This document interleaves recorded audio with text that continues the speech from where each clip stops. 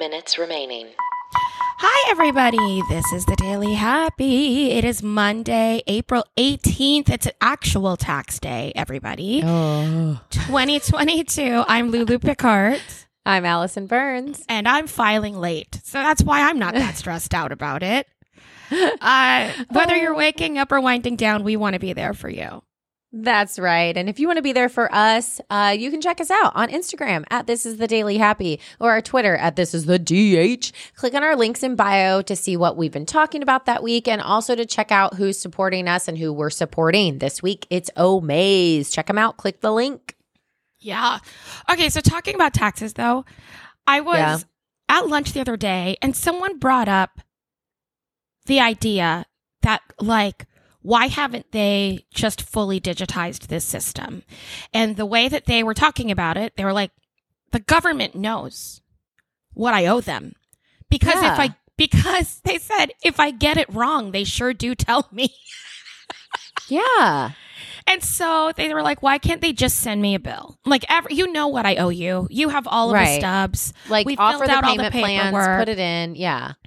And just send the bill and just say this. Yeah. And even how many of us would even check that bill, right? We'd just go, okay, sure.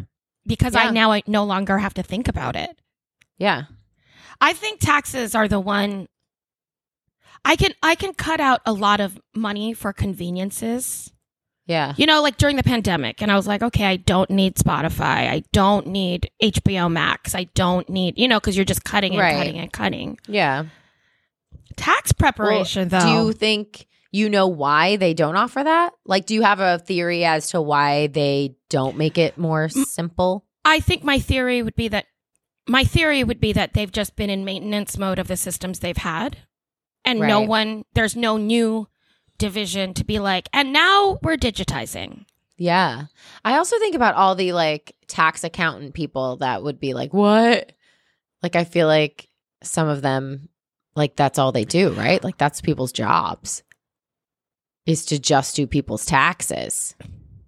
And do financial advising. So you think, it's both? People aren't just tax people? I don't know, but I don't know that you can say, let's not digitize our taxes because we want to keep accountants.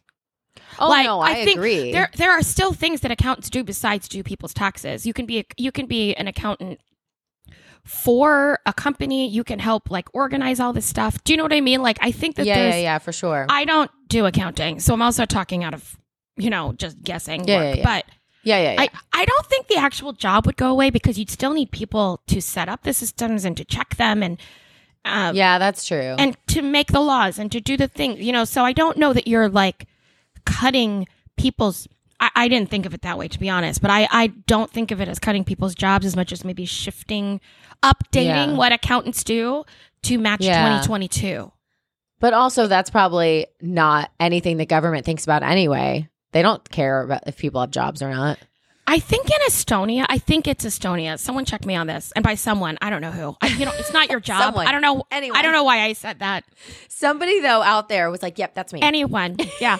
I think it's Estonia that has a completely digital system, like similar to our social security number, but it's not. They say they have a separate system for that, and I don't really know what that means. But they also have another number that they have that is not a number you have to guard. You can't steal someone's identity with it somehow. Okay. I don't understand it fully. But they say that when they go to doctor's appointments, when they go open a bank account, when they go... So in that sense, it kind of sounds like your social. They use your social. Yeah. And everything's linked with the end result being their taxes 15 seconds. Oh, because they've already kept track of it. Because it's already kept track of. Yeah, that's what I'm saying. Like, no one has put that infrastructure in place. Like, that's what we're missing. So we have all these systems that exist and have been working, but they're not talking to each other the way digital systems could. Yeah, because like there's smartphones. There's like... Yeah, the technology is there. We're watching so many other things link up, right? Where you do like, I could buy a ticket on American Airlines and all of a sudden I'm on a JetBlue plane. They know my frequent flyer number. Like all of that has moved over. So we all can see that there would be a way. But there's definitely a way. really smart would have to figure the system out and put money toward. I mean, I'm not saying it's an easy fix, but Sure. I think there's a way. You know what I mean? Yeah. And then maybe I wouldn't hate it so much. I hate tax time. I do too. Yeah, I do too. Okay. Let's talk about cool prop people. Prop? Prop. Like props in theater? and movies. And movies, yes. Yeah, I found a really cool article. There's a show that is on Apple TV right now called Pachinko. And Pachinko is it's a show that like apparently goes through a lot of Korean history. Oh, cool. And there's this really interesting article with the person who did all the prop food specifically. Oh, because I don't really think of that, right? And they talk about like how they had to go find all these vintage dishes that would be they had to take into account that the family was poor, so they couldn't find anything that was like so they're like literally going through how to do it and the menu planning, and the menu planning also had to do with the poverty level of the family. Oh, the research. I never even thought about that. I know. This you can't article just is stick insane. a slice of like Domino's pizza on the plate. Right. Especially if it's like a period piece. Like, that's crazy. I know. So this I never person thought says about that. it's insane. I know. I read this article and I almost just called you about it, and then I was like, no, I'll tell her about it on the thing. So this person says they broke down every scene that had food, made a list of possible dishes, and then they discussed what would not only be appropriate for the scene, but what could hold up well for shooting.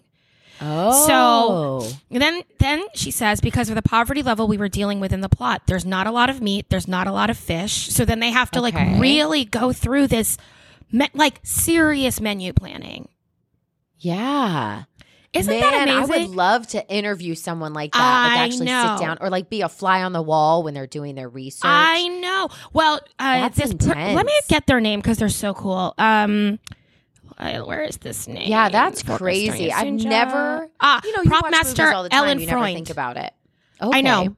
Prop Master Ellen Freund. And she says at the end of this article something cool. She says, I consider, they said, what's something interesting that the average viewer might miss?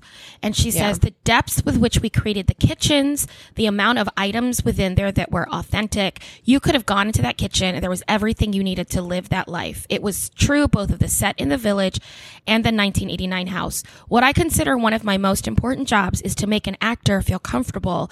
They need to walk in and feel that they live there. Oh my gosh. That's amazing. Right? And as the person, remaining. Watching it too, you forget about all those tiny little things that go into it. Like, that's a lot. Yeah, and it's funny because in theater, it's very rare that you do something super realistically.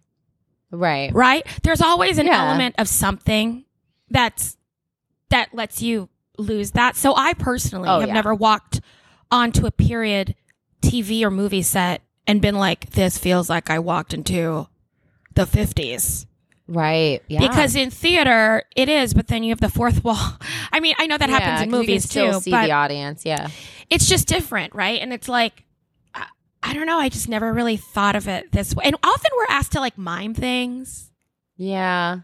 Well, I even use that when I direct things, and sometimes, something will just happen for no good reason. I always use the phrase, I'm like, it's musical theater world. Like it makes sense. Because you say that, right? You say like the audience will forgive that. Yeah. That's it's fine. theater. It's fine. It's no big deal. Yeah. But what I never thought about was the heavy lifting the actor does to make sure that you do believe that's a spoon, right? Or you do believe it's a banana. And it's so interesting to see someone come from the other side that's like, I don't want the actor to have to think like that. I want them to walk onto the set and then feel like they live there.